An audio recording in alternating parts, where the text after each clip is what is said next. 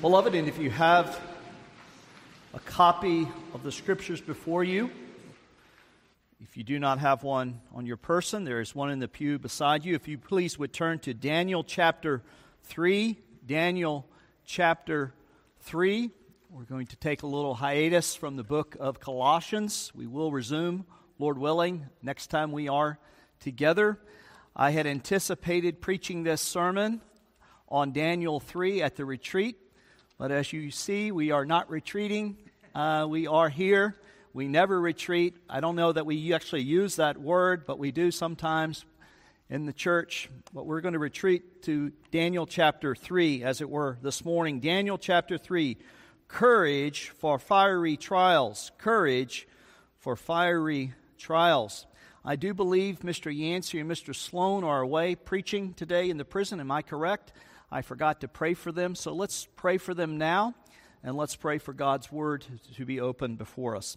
Let us pray. Our Father and our God, we thank you for your Word. We thank you for Mr. Yancey. We thank you for Mr. Sloan, two faithful servants. We do pray and ask that you would empower them to preach Christ and Him crucified, and that you would make it effectual in the lives of those men that they minister to today, that you would raise the dead, spiritually speaking, in that place and bring many to faith in our Lord Jesus Christ.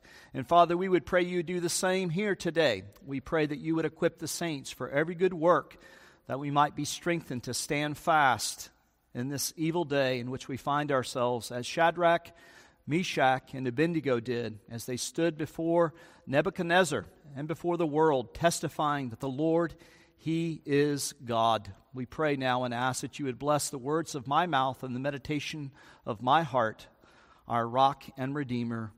We pray in your name. Amen.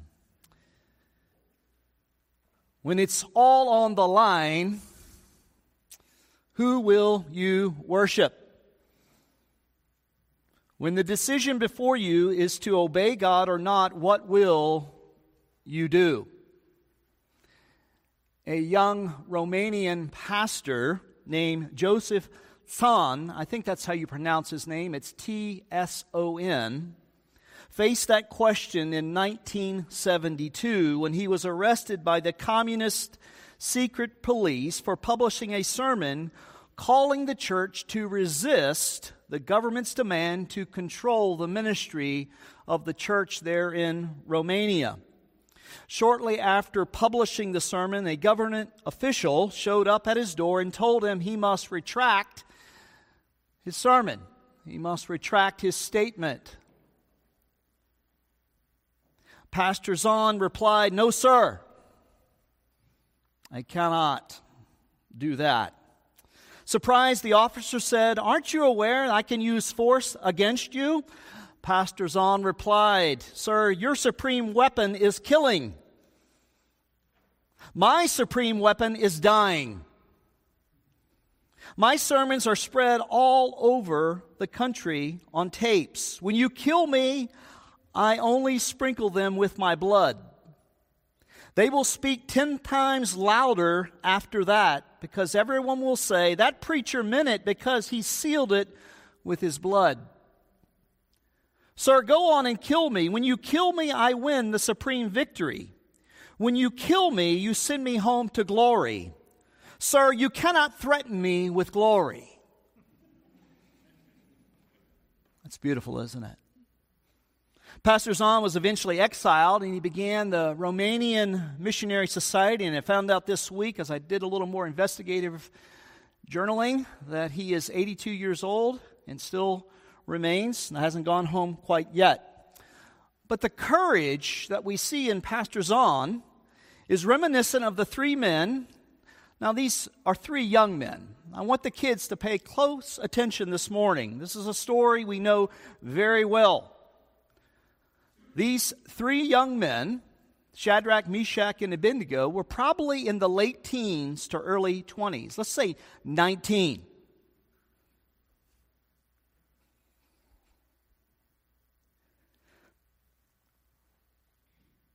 This story is given to strengthen and encourage believers to stand fast in the fiery trial. a renewed call to courage to stand for Christ and the truth in our godless, post-everything age. To be a people, church, who do not and will not live by lies. That's why God has given us this text. It's rightly said that courage is not simply one of the virtues, but the form of every virtue at the testing point. And upon it, all other virtues depend. It's the gatekeeper. Like I said of the Second Amendment, is the gatekeeper of the others. Right? So courage is the virtue that keeps the other virtues when they're tested.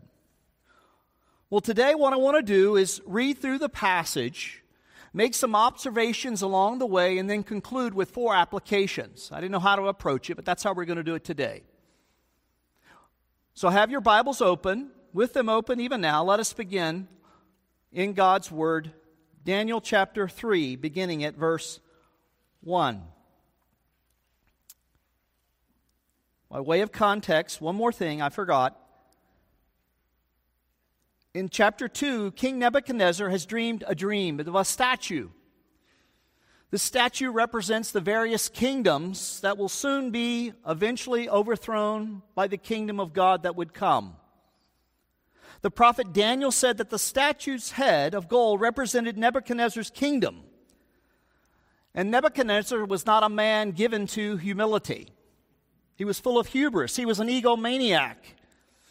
In chapter 3, he erects a statue, not only with a head of gold, but entirely made of gold, to be loved and to be bowed down to and to be worshipped. So let's look now, chapter 3, beginning at verse 1. King Nebuchadnezzar made an image, or a statue, whose height was 60 cubits, which is 90 feet, so 10 stories in height. And its breadth, 9 feet.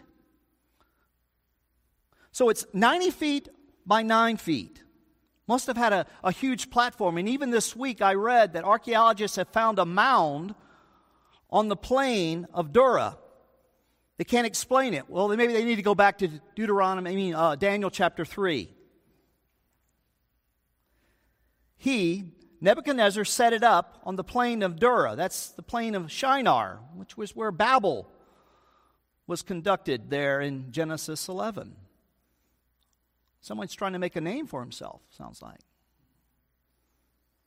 In the province of Babylon, then the king Nebuchadnezzar sent to gather the satraps, the prefects, and the governors, the counselors, the treasurers, the justices, and the magistrates, and all the officials of the provinces to come to the dedication of the image that King Nebuchadnezzar had set up. Then the satraps, the prefects, and the governors, the counselors, the treasurers, the justices, the magistrates, and all the officials of the provinces gathered for the dedication of the image that King Nebuchadnezzar had set up. Who sets it up? Nebuchadnezzar. You're going to see that over and over, up to 9 times. The Holy Spirit wants us to know this is what Nebuchadnezzar has done. And they, that is the whole of Babylon, stood before the image that Nebuchadnezzar had set up. And the herald proclaimed aloud, "You are commanded, O peoples, nations, and languages." Right? He's seeking to unify the people through idolatrous worship. They'll coalesce, as it were, around this image. Verse 5. That when you hear the sound of the horn, the pipe, the lyre, the trigon, that's one of those little metal things that you would see in elementary school. Remember, they used to put the thing on it? Kathy could tell us more about that. A harp, bagpipe, and every kind of music. He has the whole orchestra there. When you hear it, you're to fall down and worship the golden image that King Nebuchadnezzar has set up. And whoever does not fall down and worship shall immediately be cast into a burning fiery furnace. Now, this fiery furnace, think with me of a train tunnel. Probably maybe 100 feet, closed off at one end. At the other end, it's open. This is where they would make bricks.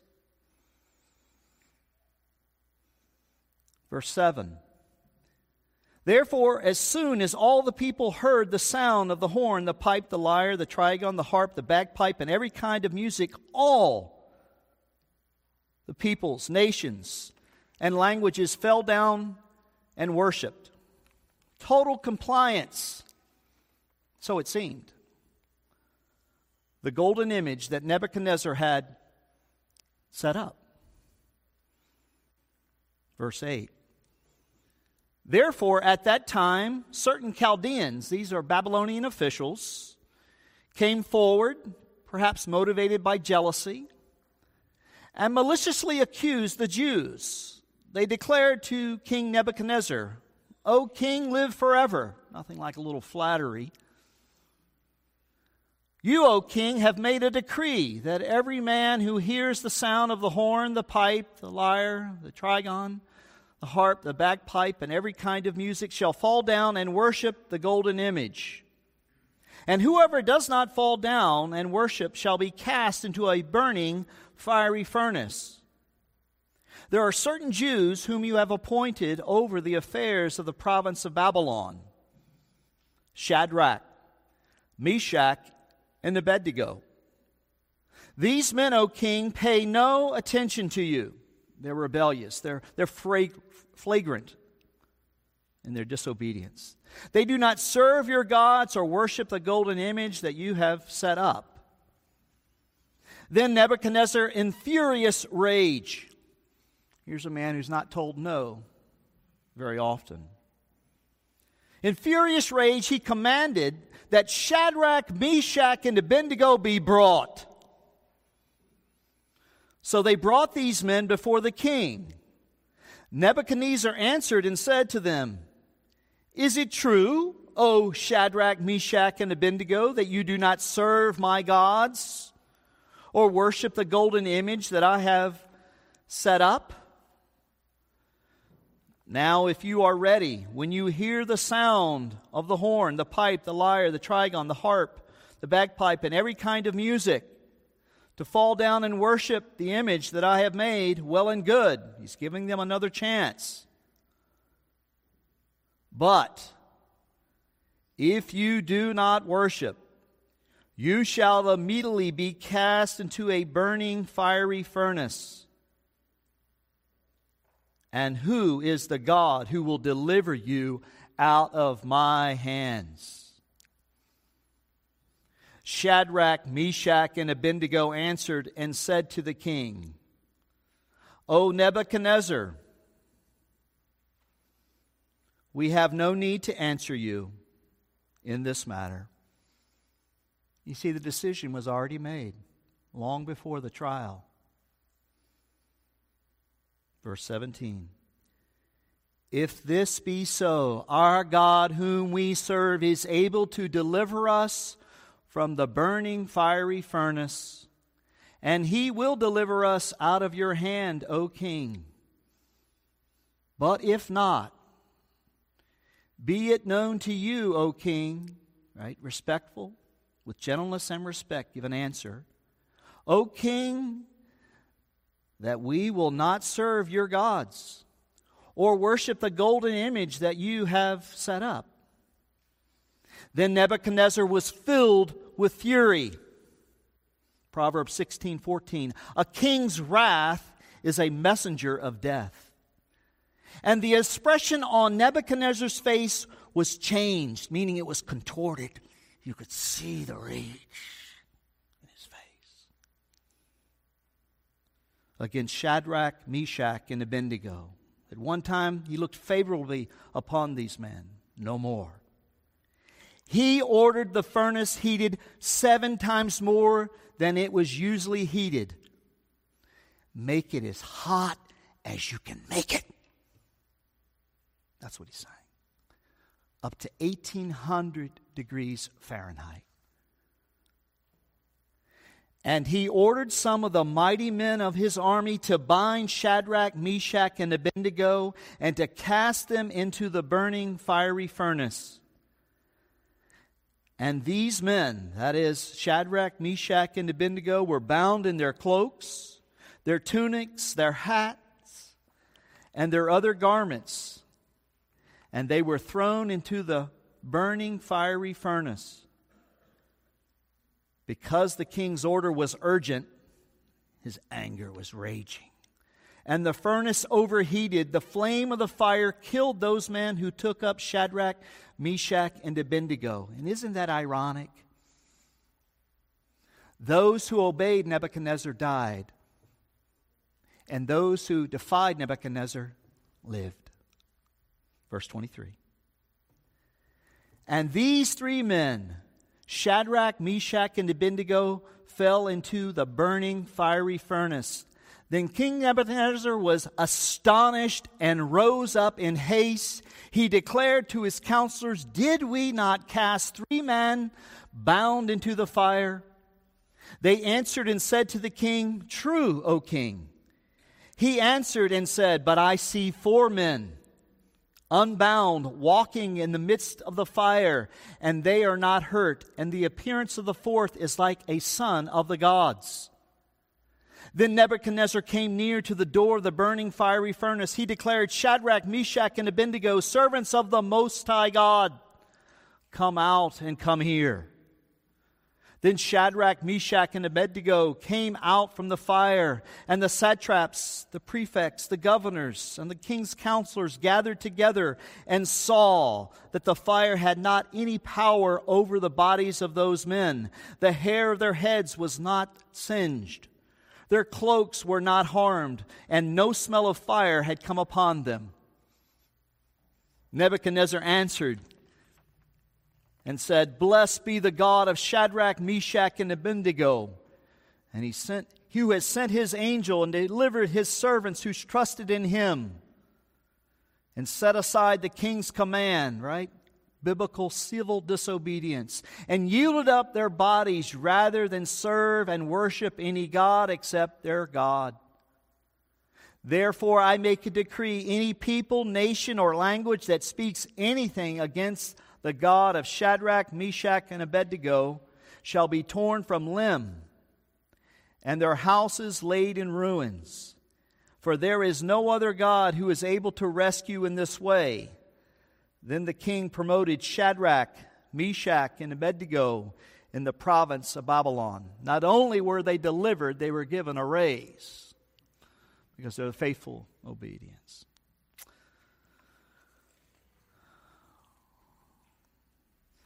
Well, today, we might not be threatened with fire and martyrdom yet. And that "yet" is with a capital Y. But the pressure to conform and bow down to the cultural idols all around us today is no less real. We are told you are free to believe and say anything you want. Just make sure you keep it behind those doors at 3000 Grove Avenue, lest you be canceled or squashed or beaten down.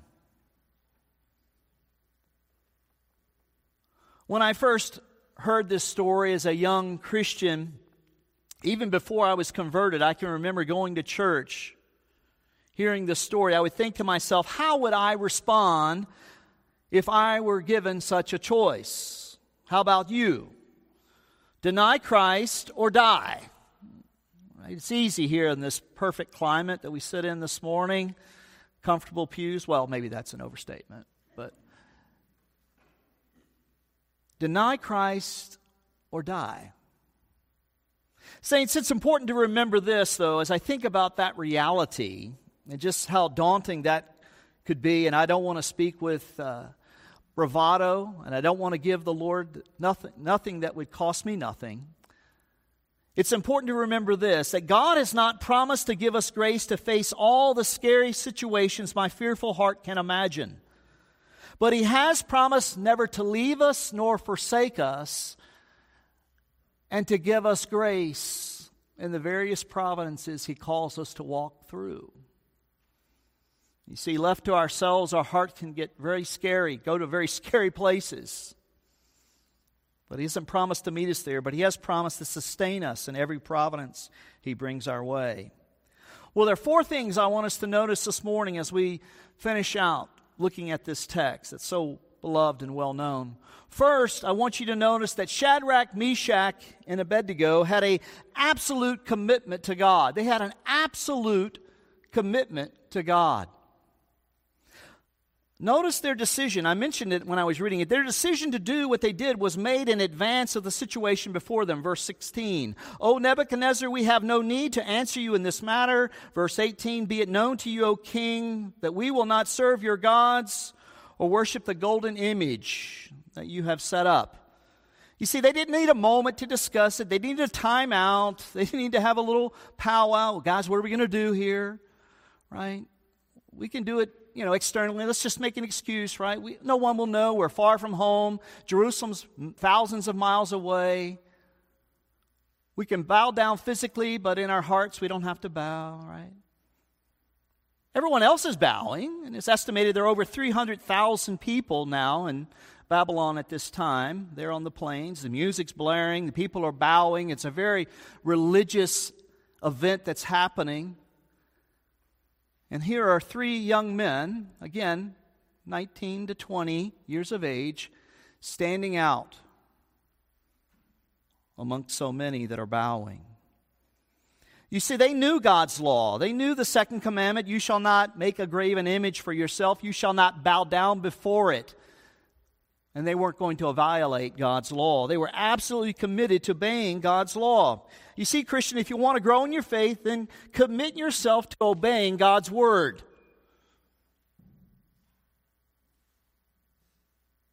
Commit yourself, young person, to obeying God's word. Believing the promises, heeding the warnings, obeying the commands, and trembling at the judgments of the living God. That's what faith does. It does all of those things. It doesn't just rest. Yes, it does that. It rests principally in Jesus Christ, the Lord our righteousness. But it also trembles at the warnings, and it heeds the commands. Shadrach, Meshach, and Abednego displayed unyielding submission to the word of God. What about us? Have you made this commitment to obey the word of God? Do we have a commitment to God and His word that He will see us through the fire? You see, like fire proves the gold, affliction will prove our faith, right? It will come forth more precious than gold once it's been tested with fire. You want to know how deep your faith is? Let it be tested with the fire. You'll find out whether you have saving faith or a spurious faith. There are all kinds of faith in the Word of God. You doubt that? Go read the Gospel of John. Everyone around is believing, but when push comes to shove, everyone abandons Him at the end.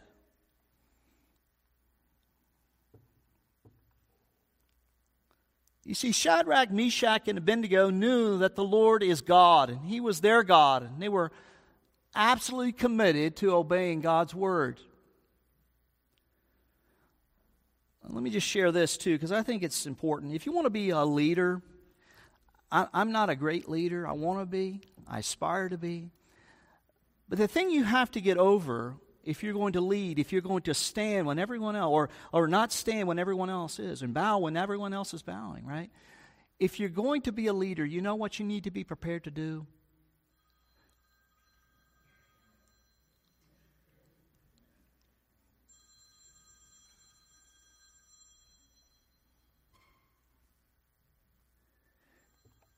You need to be prepared to stand alone. If you're going to be a leader, young person, leading is lonely. It's extremely lonely. You will have to make decisions that'll be misunderstood. Parents know this, right? We don't want to hurt our children's feelings. In some ways you go, on a clear moment, you go, who cares about their feelings? Right? You care about them, of course, but you have to do what's right. You have to do what's right. These three young men out of 300,000 would not bow. Athanasius, a 4th century defender of biblical orthodoxy, was told by many, the bishops are against you, Athanasius. The church is against you, Athanasius. The world is against you, Athanasius. Then I am against the whole world, saith Athanasius. You see, Athanasius, like Meshach, Shadrach, and Abednego had an absolute commitment to the Word of God. Well, secondly, Shadrach, Meshach, and Abednego had an absolute confidence in God. They had an absolute commitment and they had an absolute confidence in God. They firmly believed that God was able to deliver them. They had complete confidence that God was in control of the situation and they trusted Him. They knew what God had done in the past. They had read the book of Exodus. They had seen His faithfulness. They had tasted of the Lord. They knew God was faithful. And because God had been faithful in the past, surely He would be faithful in this hour of testing when you go through the fire. They trusted Him for the future. Notice what they say there in verse 17. Our God whom we serve is able to deliver us from the burning fiery furnace, and He will deliver us out of your hand, O king. You see, they didn't occupy themselves and get all worked up concerning the secret decretive will of God. You see, that wasn't available to them, right? The secret things belong to the Lord, and only He knows them. But those things that He's revealed belong to us and to our children. That's what they were occupied with. They trusted God. Our God may deliver us or He may not. We're not sure what He'll do in His wisdom, in His sovereign wisdom, they said to themselves. But we know what we're not going to do. Right? I don't know what God's will is in this situation. Right? I don't know the secret will of God, but I have the clear written word of God that thou shalt not make any graven image nor bow down before it. I know what I'm going to do. I'm not sure God's going to deliver me from the fire or from the flood or from the affliction or the cancer or the trial or whatever it is that He brings our way. But you know what I'm going to do? I'm going to obey His word because I've had a commitment to the word of God. I have a confidence in this God and His word. You see, their obedience was not contingent upon what was safe and easy. They had an absolute commitment and they had an absolute confidence. Thirdly, they had an absolute courage, a commitment, a confidence, and courage in their God. Notice the if in verse 18. Right? But if our God, who is able in His sovereign wisdom, does not rescue us, we will still not bow down to your image. Shadrach, Meshach, and Abednego were under no delusion. They knew the stakes. They knew the kind of man that Nebuchadnezzar was. He was cruel. He was tyrant. He ruled through fear and intimidation. They understood it. The fact that Nebuchadnezzar actually brought the three before him to be questioned is a miracle in itself. Why not just dismiss them right away? But that's not what he does. By standing firm in their God, Shadrach and Meshach knew the consequences before them, and yet they stood. Martin Luther, before the German authorities, before the Diet of Worms, was called to recount and to abandon his commitment to the doctrines of grace, particularly the doctrine upon which the church stands or falls, that is, the doctrine of justification by faith alone, in Christ alone. He was called to recant.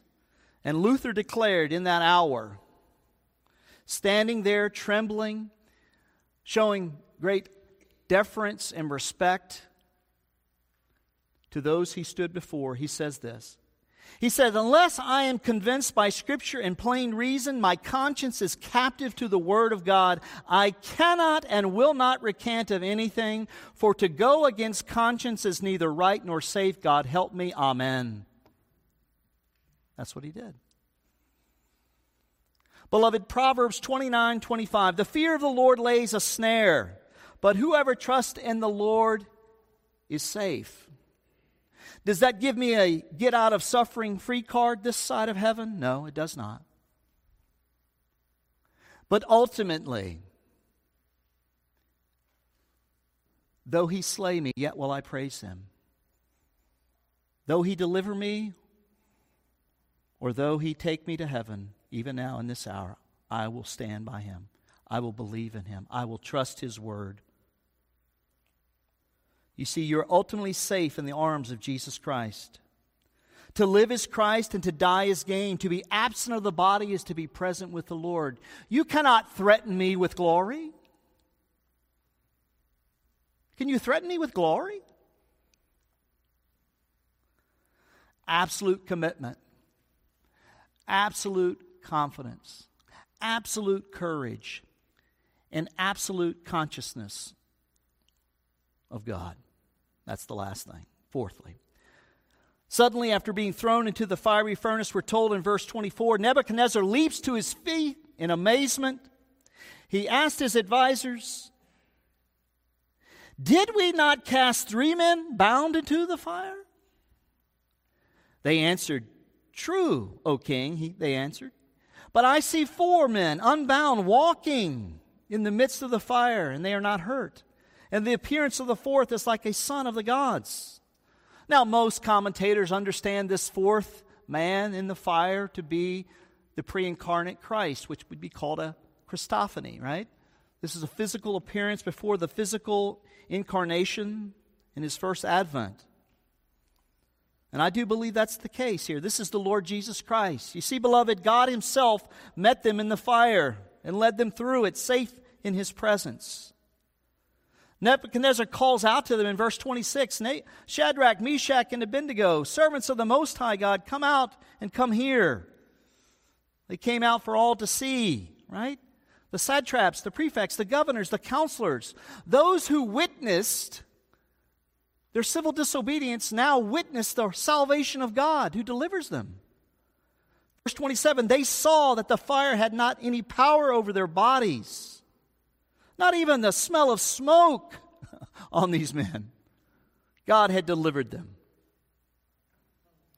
Verse 28, Nebuchadnezzar says, "Blessed be the God of Shadrach, Meshach, and Abednego, who has sent his angel, the angel of the Lord, and delivered his servants who trusted in him and set aside the king's command and yielded up their bodies rather than serve and worship any god except their own God."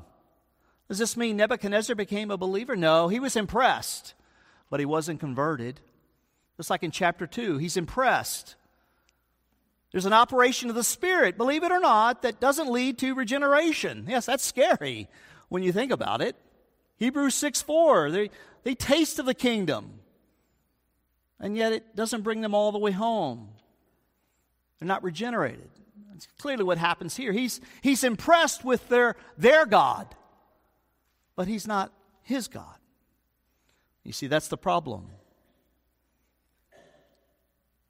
They yielded up their bodies and served and worshiped their God. You see, saints, this is exactly what the prophet Isaiah had foretold 2 centuries earlier in Isaiah 43:2. When you pass through the waters, I will be with you. When you pass through the rivers, they will not overcome you. When you walk through the fire, you will not be burned. The fires will not hurt you. You see, the promise is ultimately true for us, beloved, not because we earned it, not because Shadrach, Meshach earned it and Abednego earned it. No, the promise is yes and amen for us because there was another fiery furnace that the Lord Jesus Christ would walk through. Unlike Shadrach, Meshach, and Abednego, he walked through it alone. There was no sustaining presence for the Lord Jesus Christ at Calvary. There was no angel who was going to come to his aid in that hour. No rescue, no deliverance. You see, on the cross, he walked through the fire of God's judgment alone, not for his sins, but for ours. You see, he walked through for our compromise with idolatry. When we're ashamed to speak the name. For our cowardice to stand for the truth. You see, Christian, for our sins he died. He underwent the fiery judgment for us. Isaiah 53, 3 through 5. He was despised and rejected of men, a man of sorrows and acquainted with grief, as one from whom men hide their faces. He was despised, and we esteemed him not. Surely he has borne our griefs and carried our sorrows, yet we esteemed him stricken, smitten by God, and afflicted. But he was pierced for our transgressions. He was crushed for our iniquities. Upon him was the chastisement that brought us peace, and with his wounds we are healed. You see, beloved, it's in the shadow of the cross you're going to find the courage to stand fast, young person, in school. You stand alone. It's lonely leading. It's lonely being a Christian. Now, He's with you. He'll never leave you nor forsake you, but He's going to call you to stand. In that hour, will you stand? Will you play the man, so to speak, that God has called you to be, or the woman, or the young person, the young man, young woman? Will you stand? In this post-everything age, may God give us grace to do that. Now let me just say this in closing to the unbeliever. God calls you to bow today. Have you ever bowed before Jesus Christ as Lord and Savior? Have you accepted Him? Have you confessed your sins, acknowledging you've sinned against the Lord, calling upon Him for mercy? Whosoever shall call upon the name of the Lord shall be saved. Have you done that? Today is the day of salvation. As Isaiah 55 says, come, without money, without cost, buy and eat, your soul may live. Come to Jesus Christ as He comes to us in the gospel. Let's pray and ask His blessing. Father, we thank You for Your holy word. We thank You for the testimony of Shadrach, Meshach, and Abednego. We know that they were mere men and that they did fail miserably many times, but there was one, a better Shadrach, Meshach, and Abednego, and that one is Jesus Christ, who underwent the fire of hell for us, who stood when everyone else failed to stand. Father, we would pray and ask now that the grace of that one who won the victory for us would enable us to stand firm in the grace in this dark age, in this post-everything world where institutions are being dissolved before our very eyes, when the lines that have been drawn by the living God are being wiped away, so to speak, as we live contrary to nature in many ways. So, Father, we would pray and we would ask that You would enable us to stand fast and be immovable and always abounding in the work of the Lord, full of joy, having set Jesus Christ apart in our hearts as Lord, being ready to give an answer for the hope that's within us with all gentleness and respect. Lord, let the one who boasts boast in You, boast that we know You. You are our boast. You are the Lord, our righteousness, and we pray in Your holy name. Amen.